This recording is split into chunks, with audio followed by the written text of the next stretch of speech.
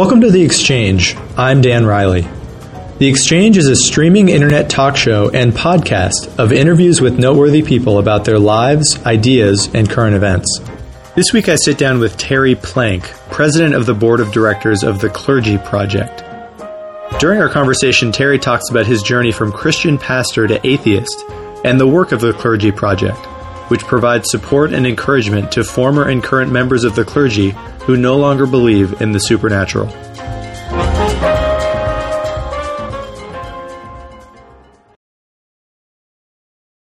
Well, Terry, thank you so much for coming on the show and taking some time to talk today. That's my pleasure.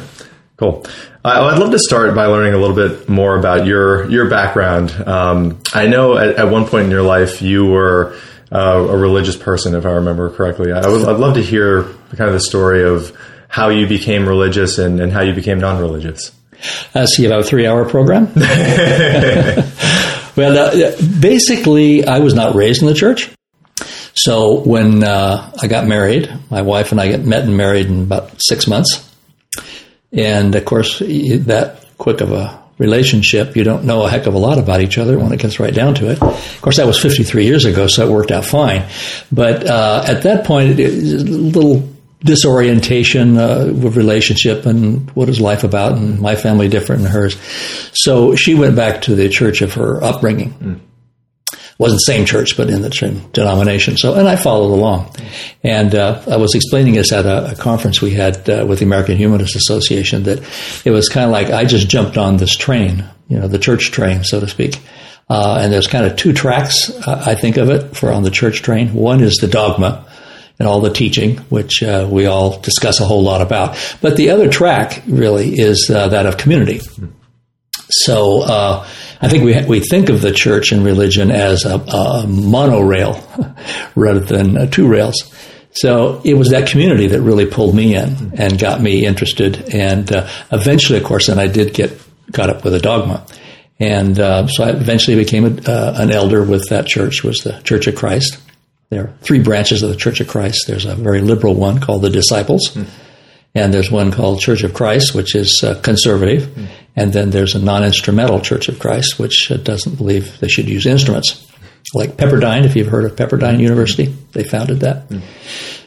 So I got more and more involved, went to Minneapolis to do work on an MFA, and dropped out back there and went to work in a hardware company. And we moved back to California eventually and worked for Sears and Ward's and in hardware. And then I got this brilliant idea that I could combine my theater work with the BA in theater and acting and that sort of thing with my faith. So I thought ministries makes most sense in the world. Let's go do that. The difficulty with that is that my wife Pat had left an involvement with a guy who was going to be a minister and didn't go to Bible college. Because she just wanted to break out and move forward in some new ways. And that's when she met me at Long Beach State University. So when I wanted to do that, she was freaking out. Like, I don't want to be married to a minister. And the irony of that is the fellow she broke up with became a high school principal.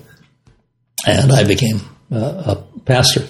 So I went to seminary, the Fuller Theological Seminary, which is in Pasadena. It was started by an evangelist, Fuller, his name, hence the name of the seminary. It's a conservative seminary that has all different denominations that are part of it, conservative, everything from Episcopal to Assembly of God, broad variety, but a very conservative environment and a very biblically based study and research type institution. So I studied the Old Testament in Hebrew and New Testament in Greek. All of the work we did in the New Testament and Old Testament was done with the original documents. Not that I could speak it or anything, but we could read it.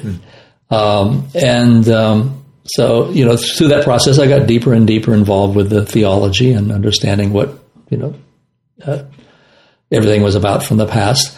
Wasn't any questioning there. I know there's a lot of talk now, if you read some of the books on people that they call seminary cemetery, meaning they'd lose their faith there.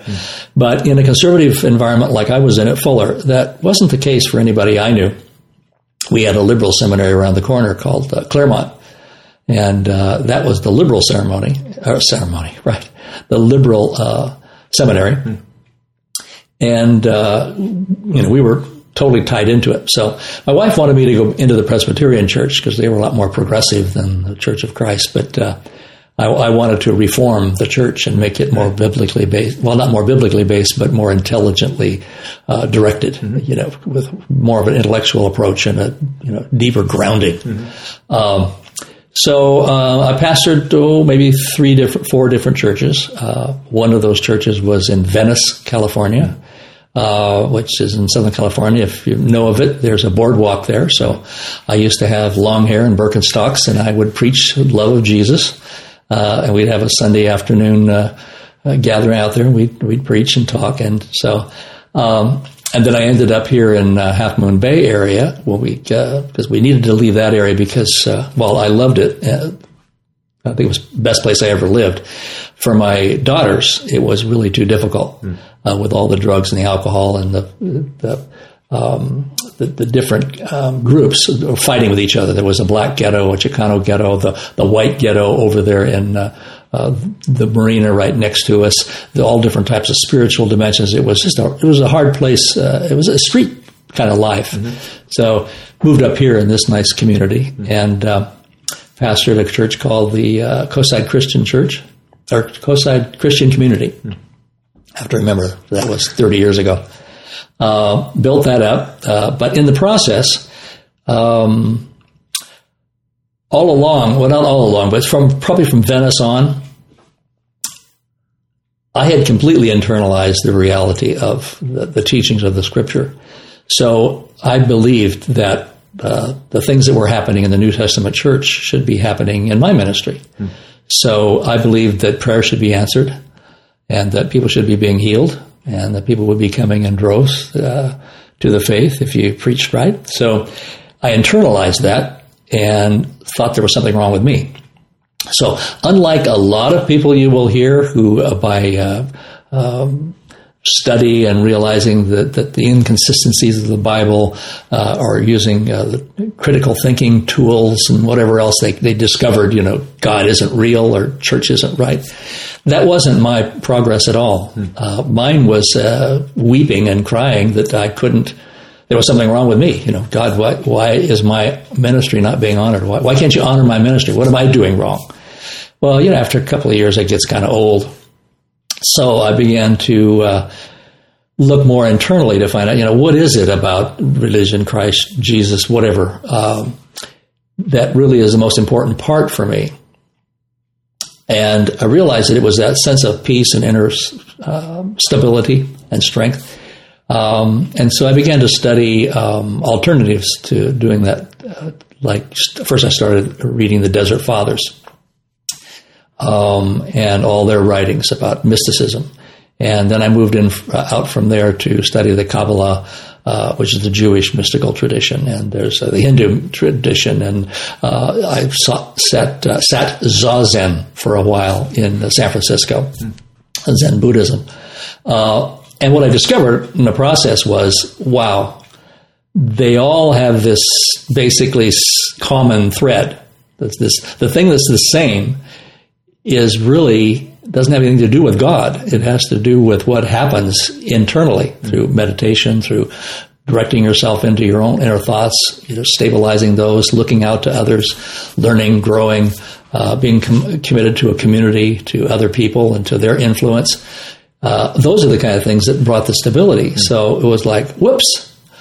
They all have their beliefs on God. And they're all kind of different, and they all have different religious practices, and they can't all be right, but they all have this one common core. Must be a human experience, wouldn't you say? So, the train got derailed at that point. So, there just doesn't need to be a God. It's a human experience. So, and when you begin to have these revelations internally, are you still a pastor? Were you still? Oh yes, I was doing all of that up until the very end, and I was still pastoring that little church here in Half Moon Bay, and I didn't really share any of that with anybody. It wasn't appropriate. I already had a part-time job working in a retail store, to supplement the income because it was a small church.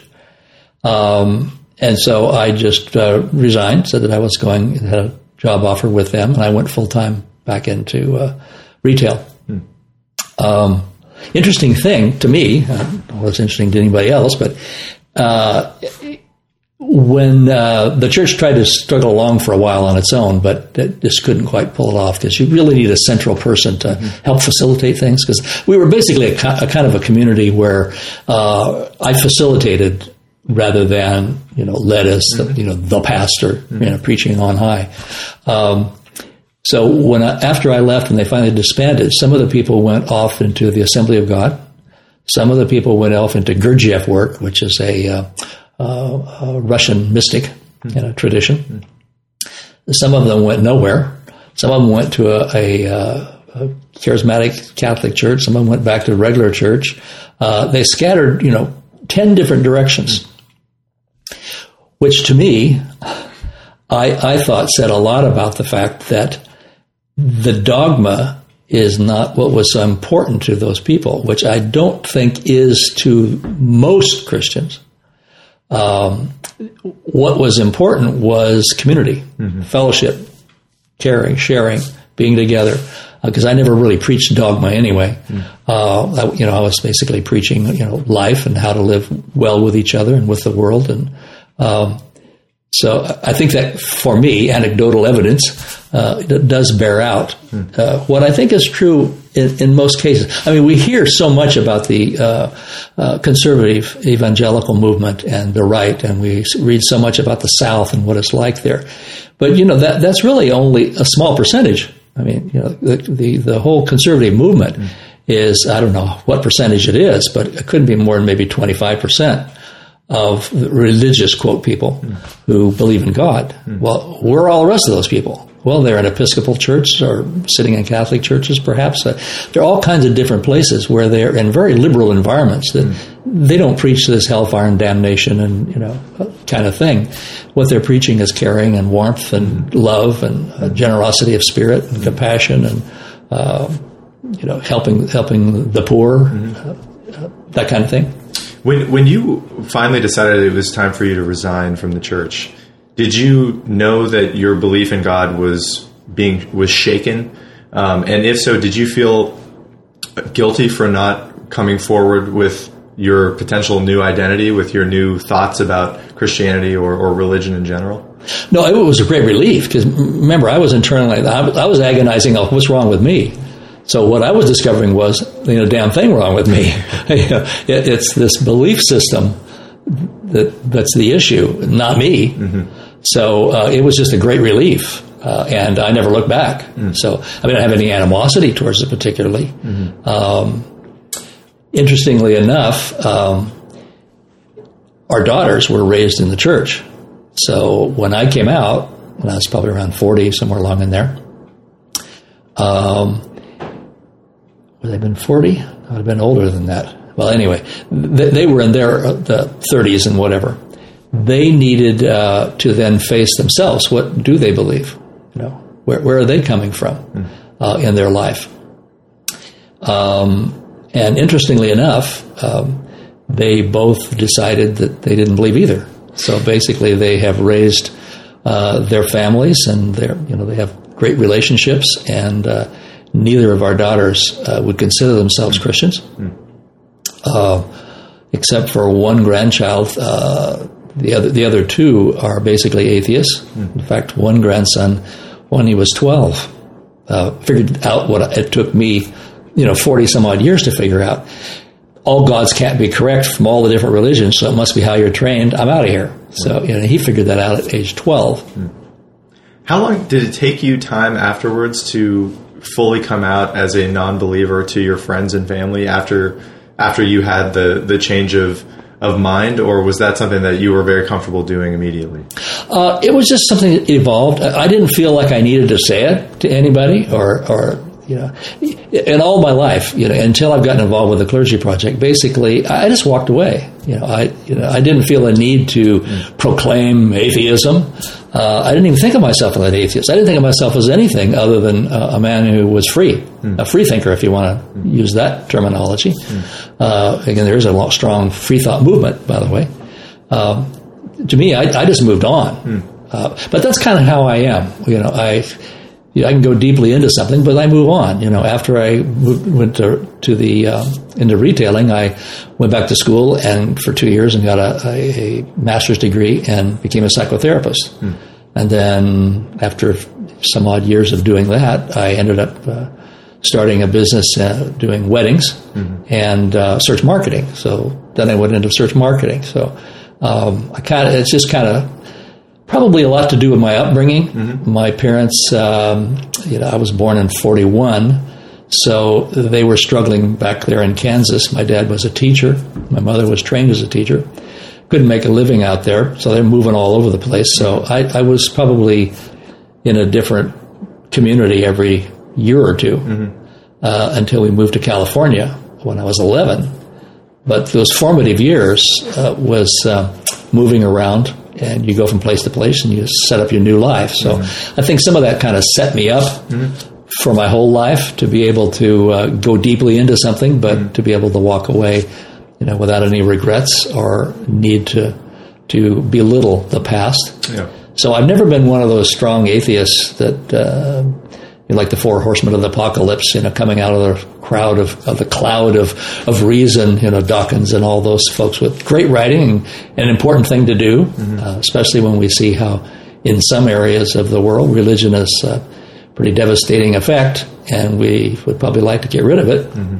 That was never my interest particularly. So I never felt guilty, or I never felt like I needed to proclaim it. So if anybody would have asked, I would say I didn't believe in God. But, most people don't ask. Right. So, and I never shared it. There was no need to.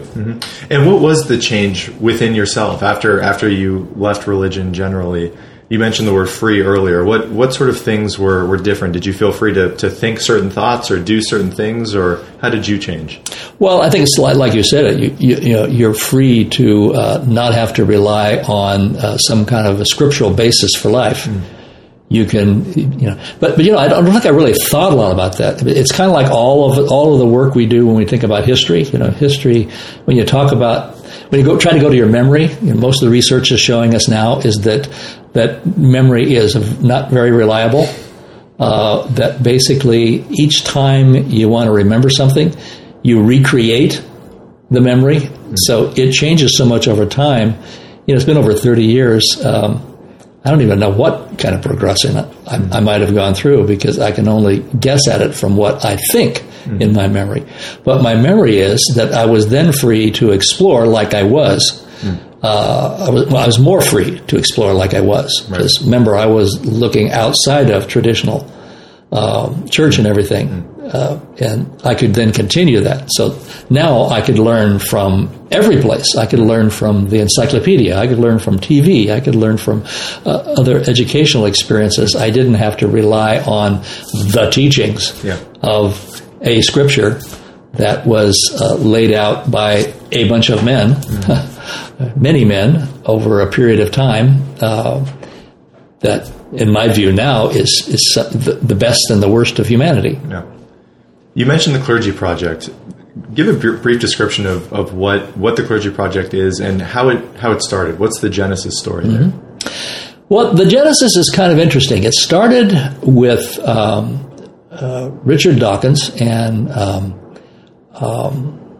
Dan Barker having a discussion, and Reykjavik, I can never pronounce that, at a conference they were at, somewhere over there in the Scandinavian countries, talking about Dan Barker's experience. He was a Pentecostal minister who had left the faith, become an atheist, and worked in a major organization called Freedom from Religion with his wife, Annie Laurie Gaylor. So they had some discussions there. And then some research was done by Dan Dennett, who's a philosopher, and Linda Lascola, who's a professional researcher. And they don't really remember quite how they got into studying this, but they began to realize that there was an underbelly of the church. And that underbelly was many men and women who were functioning in the church but were not believers. So they began to do some research on that, published that research. Dan Barker then, in relationship with Richard Dawkins, began to realize, wow, maybe how can we help these people? And Dan had been gathering a list of ex-pastors for years and years and years, and he took that particular list of his, and they began to go out and explore and bring in other people. So they finally ended up with about 52 men and women that were either in the church as unbelievers in supernatural, or recently out or been outed for years, what we would now call those currently in ministry and those who were former. And they pulled those 52 together. Richard Dawkins supported the founding of a website, public website, and then the founding of a private website, which you have to be invited into, where most of the community happens. So they got all that established. The Dawkins Foundation continued to support both of those websites. The Freedom from Religion Foundation handled all the financial work, any donations, anything that would come through. They kept all the records until we became a 501c3. So just about 6 months ago, we finally became our own private 501c3, and now we function completely on our own with all the finances and the recording of it and the hosting of our two sites. But it was primarily the work of Richard Dawkins supporting, Dan Barker facilitating and working with all his 52 original charter members in forming an online community. So the primary way that TCP has functioned up until now is through that private community. So they set up a forum where people could then go on and communicate freely and openly in a protected environment. So it's totally protected, designed the site so that no one could break into it. And then people, at first, people were brought in without a lot of screening, just general discussion and talk to, figured that each one had fulfilled two requirements. One, they no longer believe in the supernatural. And two, they were either currently or serving in ministry or were former religious leaders. So we think of it now, we call it the Clergy Project, but the better way to think of it is that it's current or ex-religious leaders. Right. So as that began to form and coalesce together, we eventually had some pretty good exposure by two of our members going public, and one of them at the Atheist Convention, American Atheist Convention. And as they became quite public, and both were kicked out of their churches through the process, that would be Jerry DeWitt and Teresa McBain. We got a lot more exposure to the rest of the world. So we began to grow quite a bit from there. So from that 52, which was in 2011, now as 2015, almost to the month, I think it was March in 2011, to that point, now we're up to 640 members. And let's see, 86% are male, 14% female. There's 177 who are currently serving but do not believe in the supernatural. And there's 448, which would be 72%, that are formers. And the formers can range anywhere from somebody who left yesterday to somebody like myself who's 74 years old and quit 30 years ago. And these people, when they come and they're accepted, they come in and they're interested in having online discussions and a safe place to communicate openly about what they're going through. Are they anonymous when they're doing that communication, or is their true identity revealed within the community? That's up to each person, but if a person is still currently serving, we encourage them to use a pseudonym. Okay. Sometimes they choose not to, but and that's their choice as long as they realize that they could be outed. perhaps. But most of them will take on a pseudonym. Most of the people like myself will go by their actual name.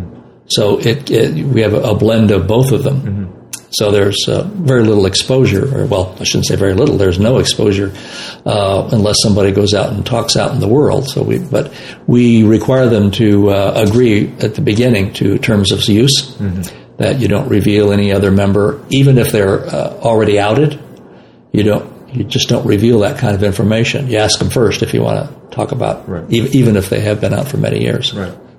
And so is it a big chat room where everyone is communicating with each other, or is there more nuance to how the communication works? Let me share it with us our current the current use of it. Originally, it was a forum that had. Well, I probably don't even need to go into how that was organized. Let me tell you how it's organized now. Sure. Now think of it as an online community.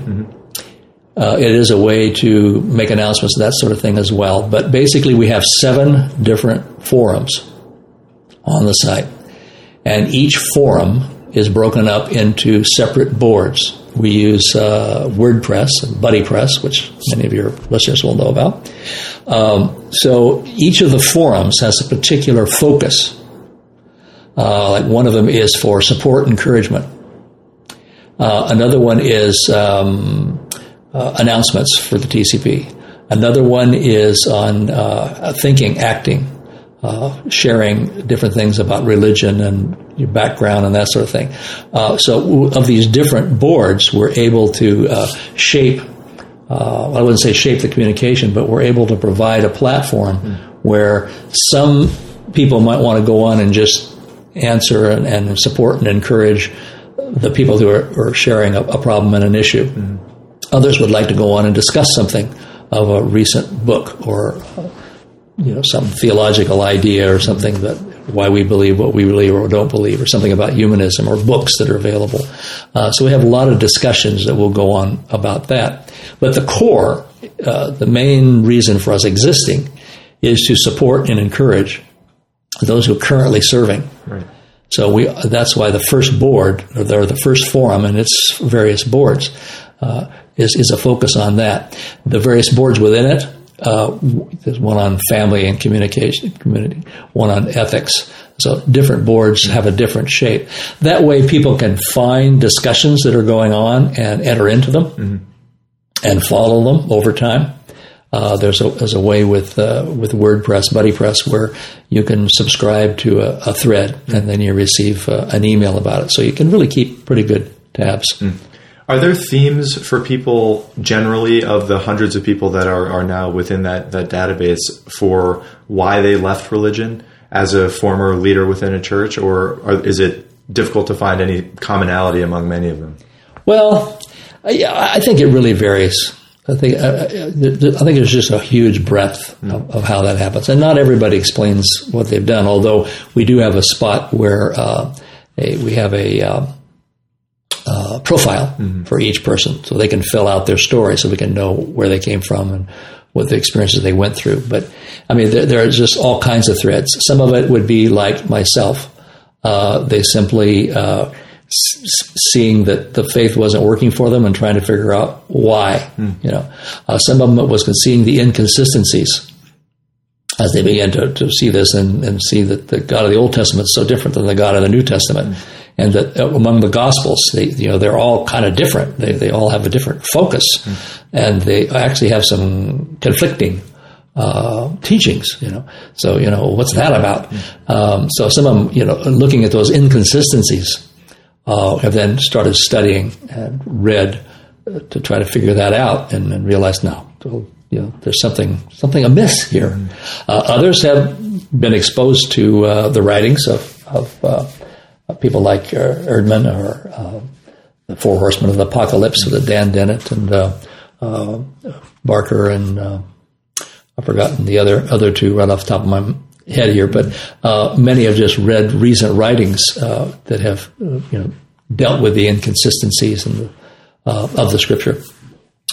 I'd love to know if there are maybe a story or two of people that come to mind as being particularly remarkable or potentially courageous that you've learned about, of people that are either currently or former pastors or active members in their religious communities who left that really put a lot on the line to tell the truth and stand up for their identity. Well, of course, this is a private community. I can't really talk specifically, but I could refer to a couple who are completely outed that listeners can go read about too. So I'm not speaking out of turn by mentioning them. One would be a gentleman who has a blog called Godless in Dixie. And Neil has a very interesting experience of having been outed by others. And he actually is a teacher now, and he had to deal with all those issues. But he has become a very strong participant now in the secular movement, not only with that blog, but also with Freedom from Religion. Or Recovering from Religion, excuse me. He's a group developer there and is working intimately with them and their work of helping people who are not necessarily clergy. Recovering from Religion is kind of a companion type group. They even have a hotline, 24-hour hotline where people can call in and discuss and share and talk with trained agents. So that would be one individual. I mean, Dan Barker is probably another good one that is people have read a lot about.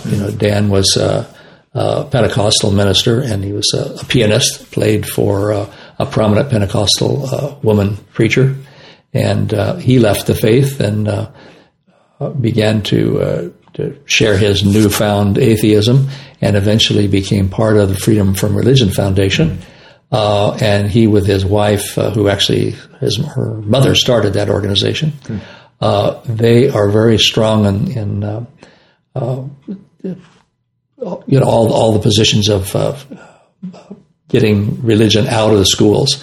So they're really an advocacy type group for the separation of church and state. In relation to just the growth in numbers for the organization generally, do you feel like that's happening because it's part of a larger momentum shift within the world and within the country, or is it just that this is the first time there's ever been something like this where former or current pastors, ministers, et cetera, have a forum to communicate with each other? Well, I think it's probably a combination of things. Because of the explosion of material, both written and online, with blogs and forums and websites and Facebook and all that, I think there is an increasing awareness that these kind of issues are out there. Right. So I think part of it has to do with the internet.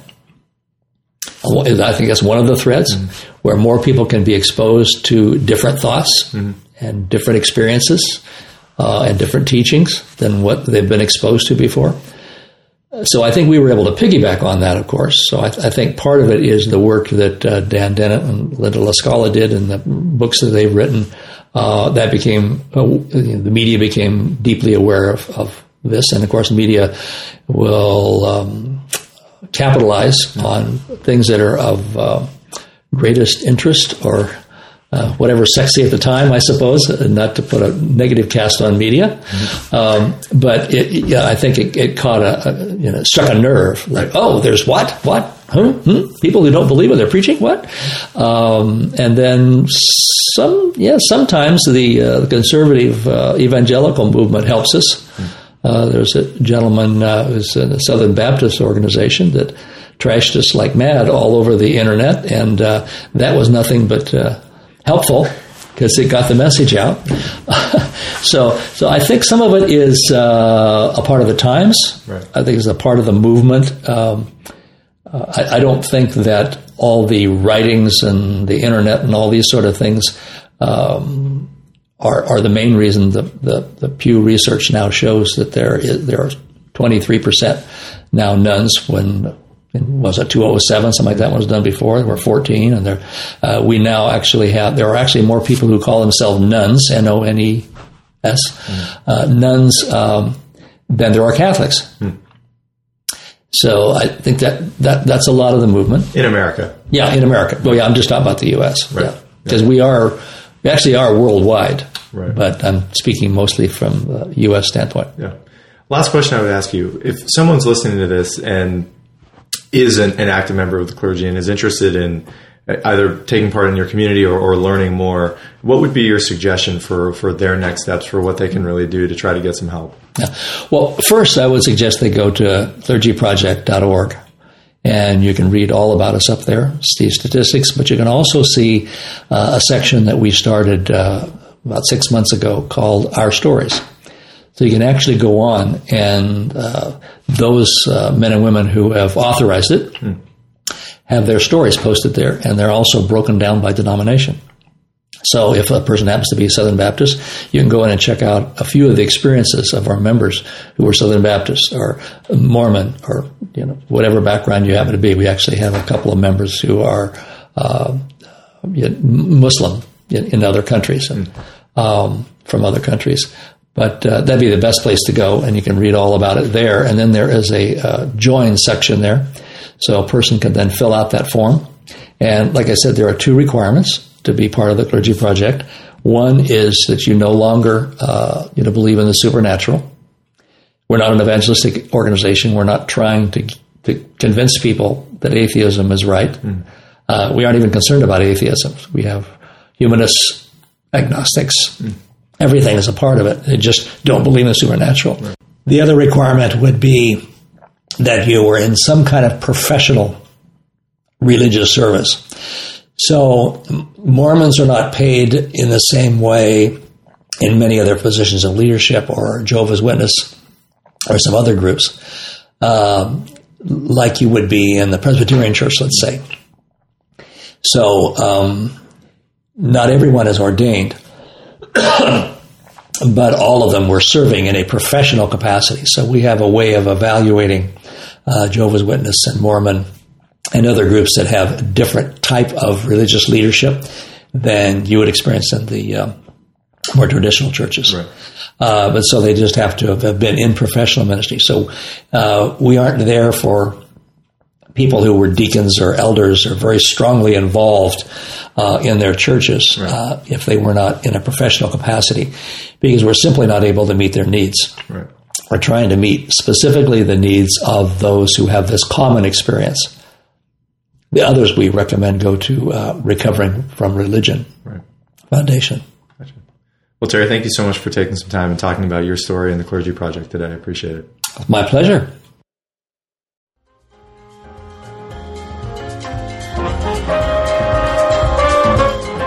Thanks for listening.